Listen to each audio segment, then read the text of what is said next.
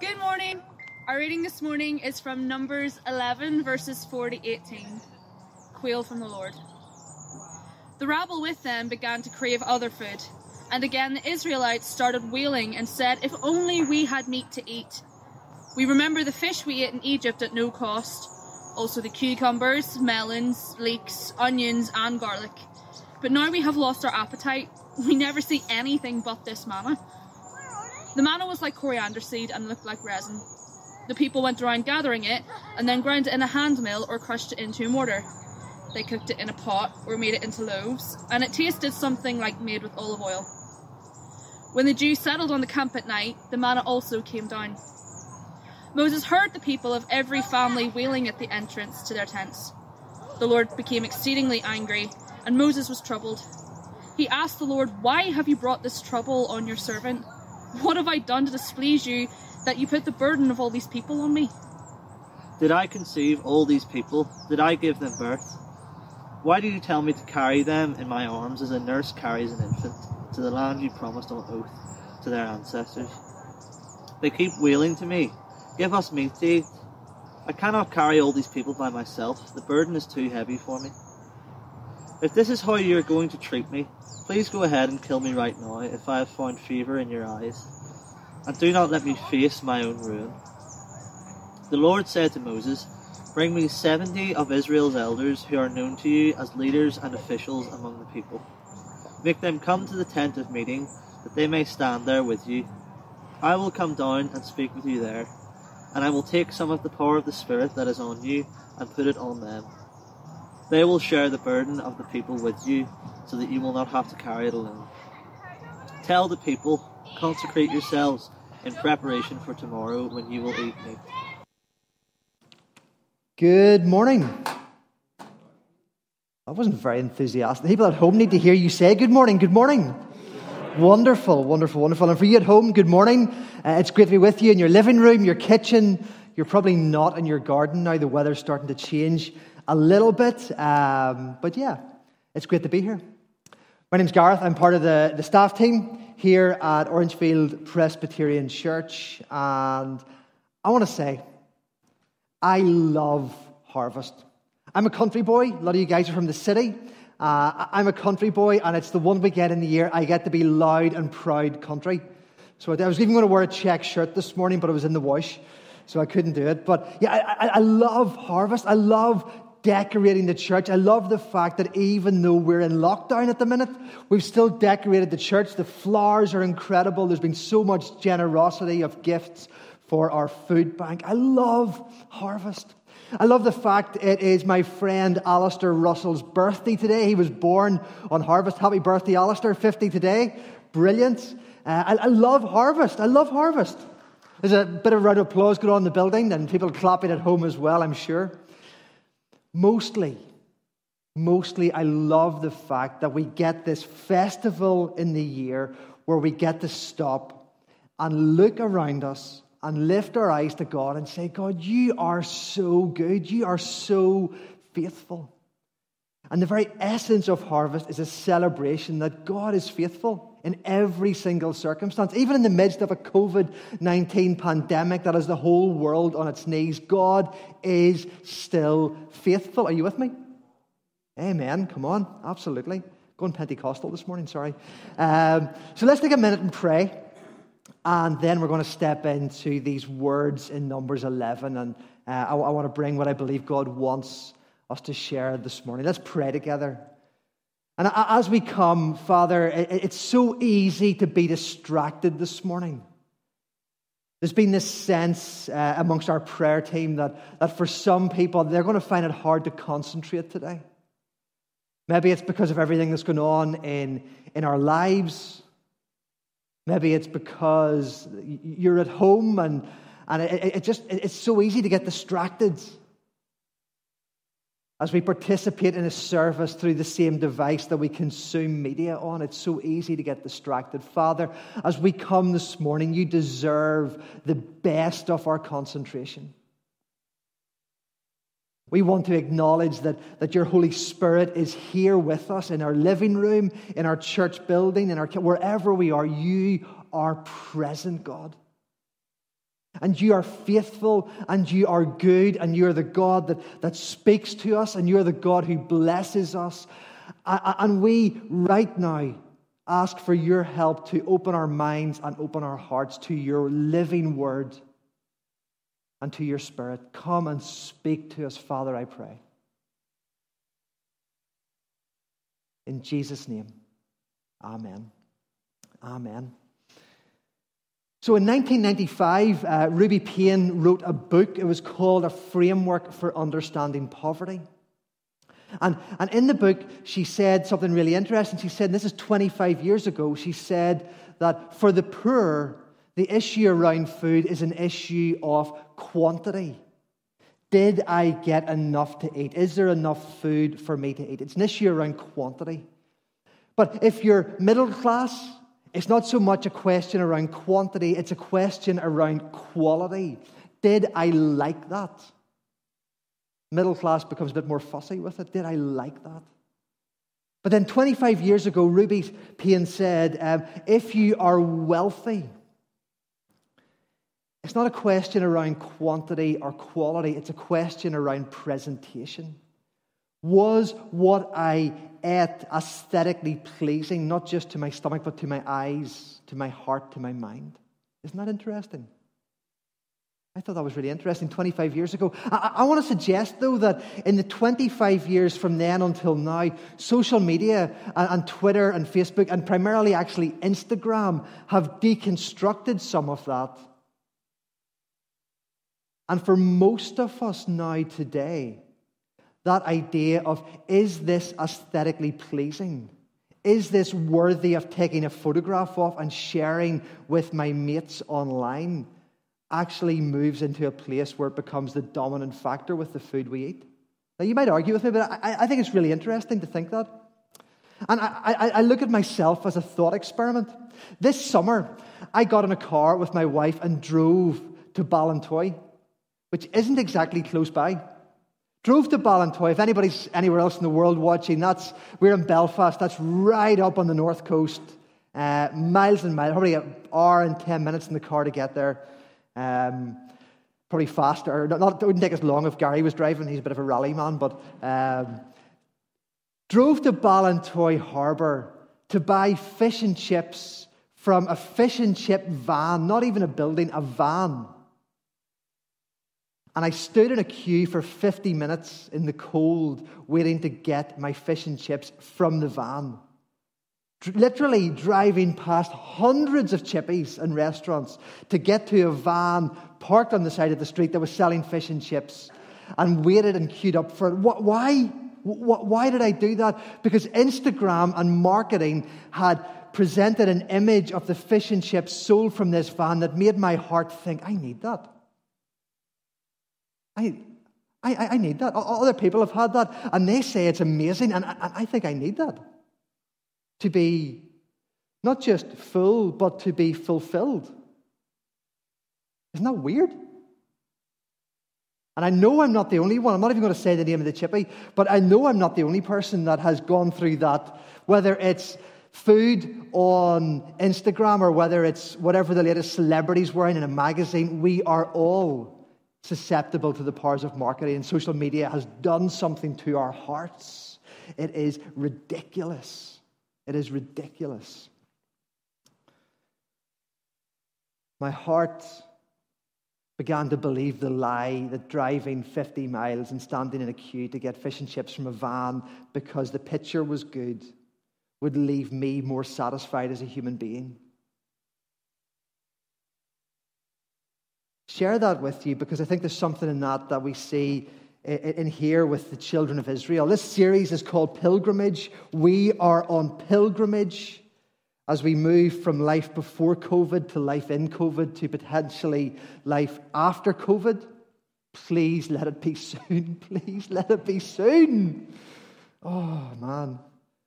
The children of Israel, they are on pilgrimage. They are moving from Egypt, where they were in captivity and enslaved for 400 years, building pyramids and building buildings and building cities and being whipped and beaten and killed. And then they were liberated by God of the harvest, God who is faithful, reached down and liberated them and brought freedom to them, and through a series of miracles brought them out of Egypt into the wilderness on pilgrimage to the promised land. And on the journey in the wilderness, you couldn't drive to Ballintoy to get a chippy. You couldn't go anywhere to get a chippy. There was no food for hundreds of thousands of these people. And so they cried out to God, and God, in his faithfulness, that's the word for this morning, guys, in his faithfulness provided manna from heaven. These seeds, these kernels would, when the wind and the dew settled on the camp in the evening, these little kernels of grain were there that they could pick up and grind into flour and make into bread. And every night, God miraculously provided food for the children of Israel. But it says in our text this morning, they began to crave other food. Now, thinking back to the opening illustration we shared, they began to crave other food, but it wasn't because they were hungry, because they had food that God was miraculously giving them. They weren't hungry. The text seems to suggest that they were bored with it. When was God's faithfulness not enough? When was the miraculous not enough? They were bored. They wanted variety in their diet. And it says they began to crave other food. It doesn't actually say that. In the original Hebrew in the text, what it literally says, it doesn't say they began to crave other food. What it says is they began to crave a craving. Now think about that for a second.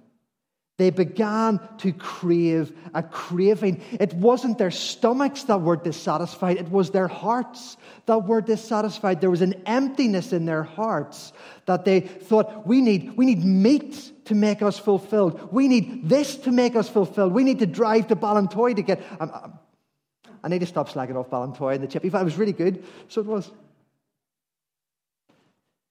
They started to crave a craving. There was a dissatisfaction in their hearts. The miraculous had become mundane for them. God's faithfulness had been forgotten. The wonder of a God who could liberate them, free them, love them, lead them, and feed them had been forgotten. And rather than the wonder of a God who could do all that, their hearts were wandering and looking for fulfillment and satisfaction elsewhere. And they had become susceptible to the lie and to the deceitfulness, to the if only. Does your heart ever think, if only? If only I could get to the end of this week. If only I could get that one thing. If only my job would do this. If only my kids would do this. If only I could earn that much money. If only, if only, if only. And it manifests in this lie and robs us of our contentment, and we totally miss what God is doing in the moment because we're thinking, if only, if only, if only.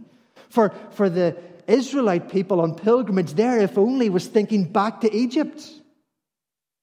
Oh, do you remember the fish that we had in Egypt? Do you remember the melons and the cucumbers and the leeks and the life in Egypt? That was the good life in Egypt. That was so good, and man, they'd completely forgotten the whips and the beating and the working 24/7. They'd completely forgotten the genocide of every young Hebrew boy. They'd forgotten the 400 years of slavery and oppression. Oh, if only we were back in Egypt, it'd be so good. Our hearts do that, don't they? They cause us to lose that perspective. If only I hear generations above me reminiscing of the good old days. And I get that because some things in our past were better. But let's not forget the war and rationing and recessions and the troubles. Historic life wasn't just better, it was complicated. There was good and bad. And all of you, myself included, have if-onlys about COVID, don't we? If only we could get back to life before COVID, things would be great. Have you forgotten how overbusy you were? How overscheduled?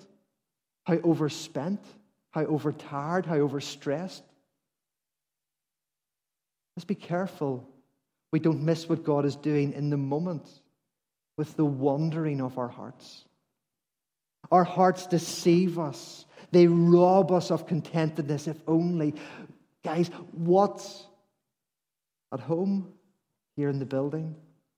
What is your heart longing for this morning? Where is your if only this morning? What do you think you're lacking that if you had, you would be content?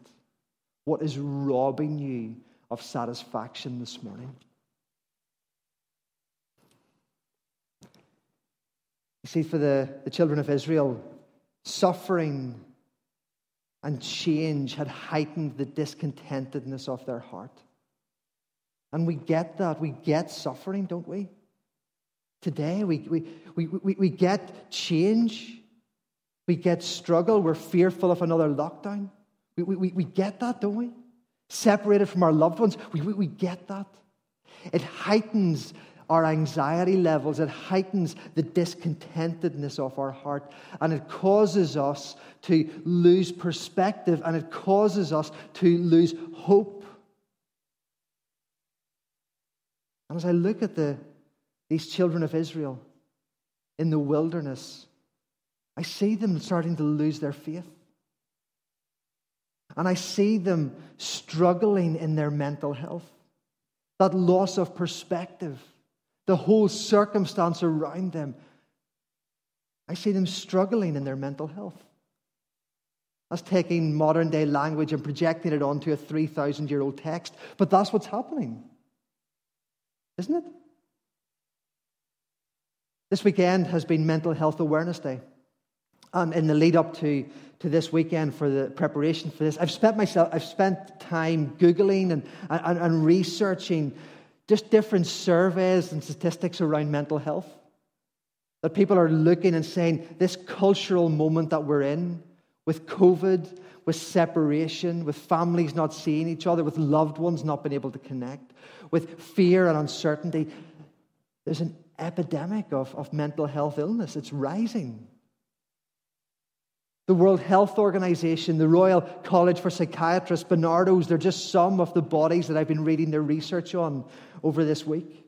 All agree, all documenting the rise of mental health during the pandemic. All saying that our health services are struggling to meet the demand that has been put on them during the rise of mental health, or the rise in the struggle of mental health for individuals and families. There's a raft of reasons for that. The unfamiliarity, the isolation, the fear about health, the fear about the future, the economic uncertainty. There's a wealth of reasons that mental health has been affected these days. Sometimes it's situational, sometimes it's internal, but it's combining in a perfect storm. One of the most, and I'm not saying the most, but one of the most affected groups are individuals and families from low-income households. Statistics show they are more susceptible to struggling with their mental health, and that makes sense to us. Of course it does. It's one of the reasons that we are choosing to be faithful to God and open this food bank in partnership with Dundonald at this time. Because we recognize that people economically are going to be struggling and we want to provide practical help in food. But we also recognize that the link, the connection between struggling economically and poor mental health and lockdown and isolation. So as we provide practical help in food, we provide proximity and we invite people to come and we sit and we talk with them, socially distanced, but we talk with them. And we help them get the support and the help that they need. The practical help, the proximity with others, and the prayer help we offer. We don't force, but we offer to pray with anybody who comes through these doors. To help them lift their eyes to the God who is faithful. The God who can meet every brokenness and every concern in their hearts. Do you know what's interesting? Let me grab some water.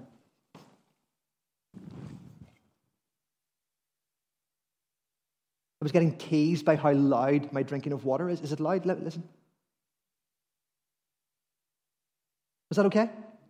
I'm getting it. Yeah, it's all right. Okay. Oh, dear. It's interesting with this text, it's not just the Hebrew people who are struggling with their mental health. As you press into this Bible reading that the interns Amy and Michael have read for us today, Moses is struggling with his mental health as well. Look at his lament. Look at the words from verse 11 down to about verse 15, 16. Moses is struggling with his mental health. He pours out this lament to God. And at the end he says, God, if this doesn't change, I wish I would just die. Do you see that? How bad must things have been for him in that moment, that was the cry of his heart, that was his honest prayer. If this isn't going to change, God, I can't go on. I just feel like I want to die. I wonder, have you felt like that today, or this week, or this month? It's amazing, though, because Moses, more than anybody in Scripture, has stood face to face with God. At the burning bush, on the mountaintop, so much so that the countenance of his face, his own radiance, was changed by his time in God's presence. Moses had stood toe-to-toe with the established powers in that city, and he had called down plagues from heaven and seen miracle after miracle that led to a rewriting of human history in his obedience to God. Moses had stood at the edge of the Red Sea, and he had put his arm out over it, and he had prayed, and God had driven back the waters, and the whole nation of Israel had walked through the waters. Moses had spent hours upon hours in God's presence in the tent of meeting. More than anybody in human history, Moses got God's faithfulness. He understood God's faithfulness. He knew God could be trusted no matter how much his back was against the wall, no matter how despairing his circumstances were. And yet in this moment, the weight of other people's expectations of him, the hopelessness of the situation, he stumbled in his faith, and his mental health was fragile. And he said, God, I can't do this anymore. And he's not the only one. Look at the prophets in the Old Testament. Look at Elijah. He went and he lay down under a bush and said, God, I just wish this was all over. Can't do this anymore. Here's one to talk about over the dinner table. Jesus in the Garden of Gethsemane. God, if there's any other way to do this, as he sweat drops of blood, as he agonized over that moment, the pressure on his own mental health in that moment. If I'm honest with you, I've found the last number of months of COVID and doing church like this and all of the pressures, I found it really hard. I felt at times my own mental health struggling. And I share that with you to say to you, it's okay not to be okay. You don't have to pretend you have this all together. You can say, I'm struggling. It's okay to do that. I've asked you how your heart is this morning. Let me ask you, how's your head? How's your mental health this morning? One of my favorite artists is a guy, Charlie Mackesy. I think he's just this wonderful, beautiful, prophetic artist. And you can see he does these fantastic little pen and ink drawings. A boy and a mole and a horse and a fox. They're all over social media. You can buy the book of them as well. I think they're beautiful. But I put this up on the screen this morning. Charlie's really open as an artist about mental health and just being vulnerable and asking for help. And this is one of his most famous ones. What's the bravest thing you've ever said? Asked the boy. Help, said the horse. Help, said the horse. Moses cries out to God. He cries out to God. And look how God answers his cry. Look how God answers his prayer. He says to him, ask for help. Don't try and do this on your own. Ask for help. You don't have to carry this on your own. The stuff you feel, so just ask for help. And for Moses, what that looked like was allowing 70 other leaders to come around him. And God took some of the spirit, the anointing for leadership that was on Moses, and the burden and responsibility for leadership, and he put it onto these 70 as well.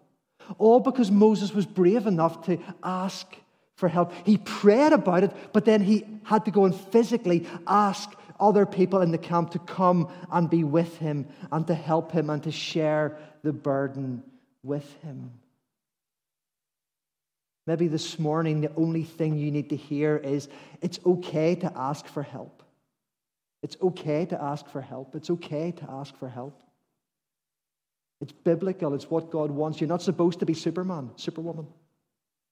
It's okay to ask for help. Very practical thing to do.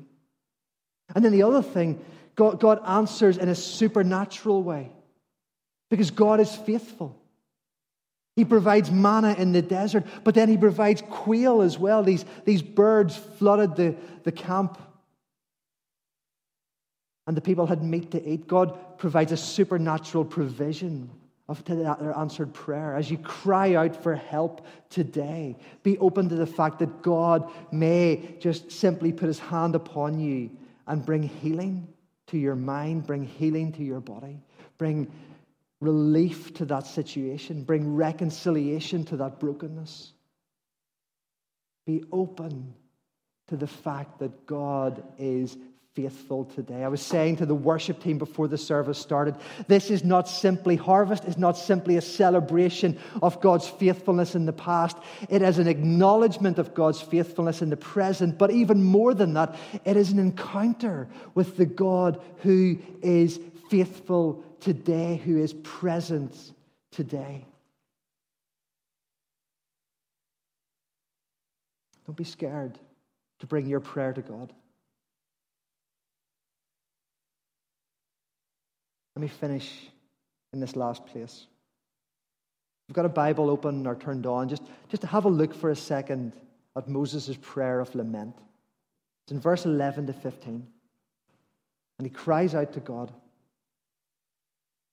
And I'm summarizing, I'm paraphrasing here, but as you look at that prayer, as you look at that lament, there's something that strikes me about it.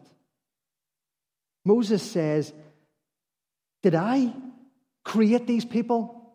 Did I bring them into the wilderness? Did I love them? Did I do all these things? Was Moses, because Moses isn't the one who created them. And Moses isn't the one who nursed them like a mother. Moses isn't the one who has been tender and nurturing with them. Moses isn't the one who has led them and loved them and provided for them. Moses knows that. He asked the question of Yahweh. Because who did create them? Who does nurture them? Who has led them from slavery in Egypt towards the promised land? Who has loved them with a covenant, unbreakable love? Who has provided for them again and again and again and again? Who? Tell me. Is it Moses? Is it Gareth? Is it you? No, who is it? Come on, be enthusiastic. God, Yahweh. Yahweh is the one who created. Yahweh is the one who nursed. Yahweh is the one who led and loved and provided for. And here's my question. What if, and I'm not alone suggesting this, other commentators say this as well, but what if what we see in the cry of Moses' heart, in his words, are actually God's words on Moses' lips? What if the cry of Moses' heart is the reverberation of God's heart echoing through his words, echoing through his feelings? God looking at this discontent, broken, complaining people, and God saying, I created you. And I love you, and I've led you, and I've provided for you, and again and again and again, you have rejected me. You have not trusted me. What more do I have to do? And as you read through that lament, flowing off Moses' lips, but put God behind it, can you conceive a moment when Yahweh would be so broken, when Yahweh would be so burdened for the pain of the world that he would consider death to be his best option? What if, in the most desperate moment of Moses' life, what we are seeing is the heart of Jesus being revealed and a glimpse of the cross being exposed? These people, these Hebrew people, they stood in the wilderness and they rejected God's miraculous bread of heaven. It's not enough for us. And today, Jesus, who in John's Gospel calls himself the bread of heaven, looks over our church and looks over our city, and he sees our wandering hearts. And he sees our broken hearts. And he sees our lonely hearts. And he sees our fearful hearts. And he sees our hearts that are desperately unsatisfied and are looking to social media and are looking to this and are looking to that and looking to that, whatever, to fill us and bring satisfaction and to bring completion. And he weeps. And he cries out. And then he goes to the cross and he opens his arms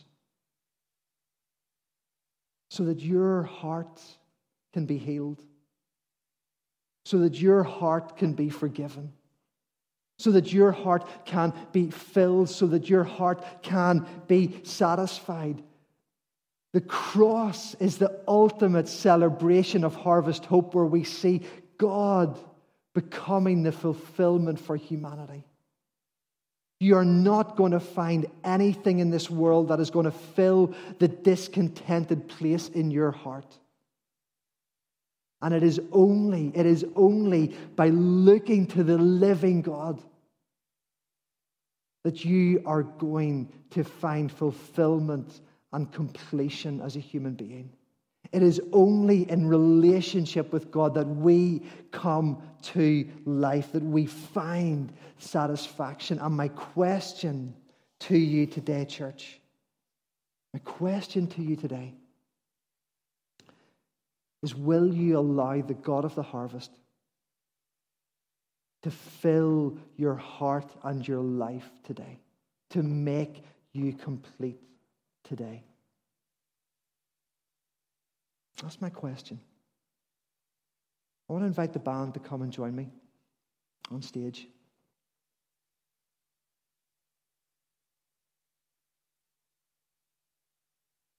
As they do,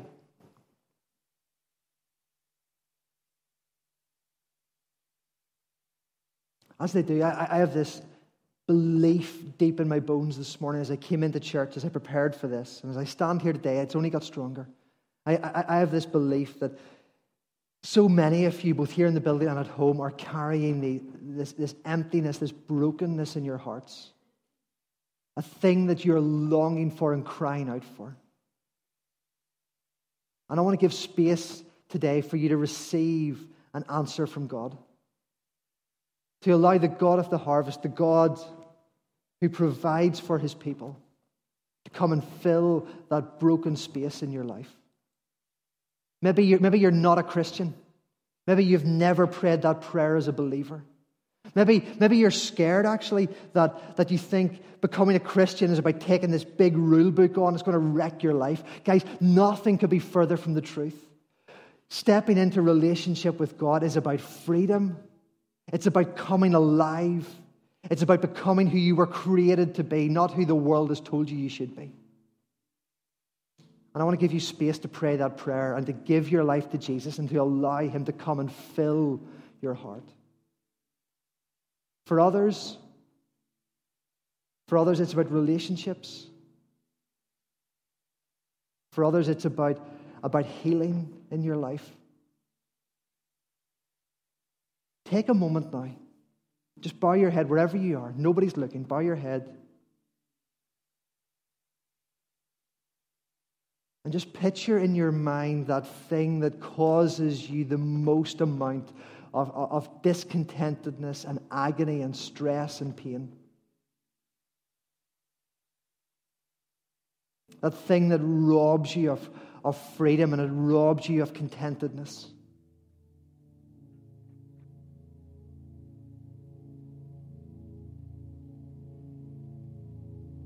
If it's a mental health thing, just place a hand on the side of your head. If it's a physical health thing, put your hand on the part of your body that is struggling. If it's something else, just open your hands up as if to receive.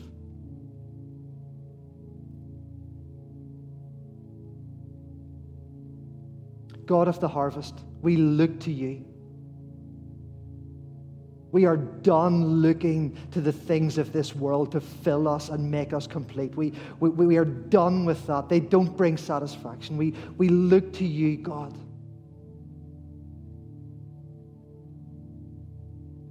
And we ask, pour out your Spirit on this place today, on your people today. I pray for healing in Jesus' name. I pray for wholeness in Jesus' name. I pray for reconciliation in Jesus' name. You know what that means. You know who needs that.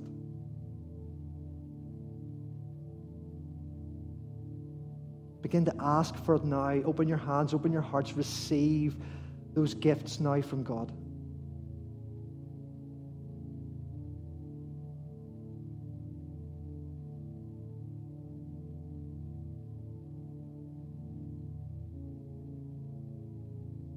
And for anyone who is not yet a believer, who's not a Christian, or who is backslidden and fallen away, this is your moment. Jesus died for you. God has done everything necessary for your salvation and for your fulfillment. And I ask you to be brave and to pray this prayer with me now, asking to become a Christian. God, I look to you. I am so sorry for the brokenness and the mistakes in my life and the wandering of my heart. Jesus, I believe you are God's Son. I believe you died on the cross. I believe on the third day you rose again. Forgive me. Put your Spirit in my life and fill me now.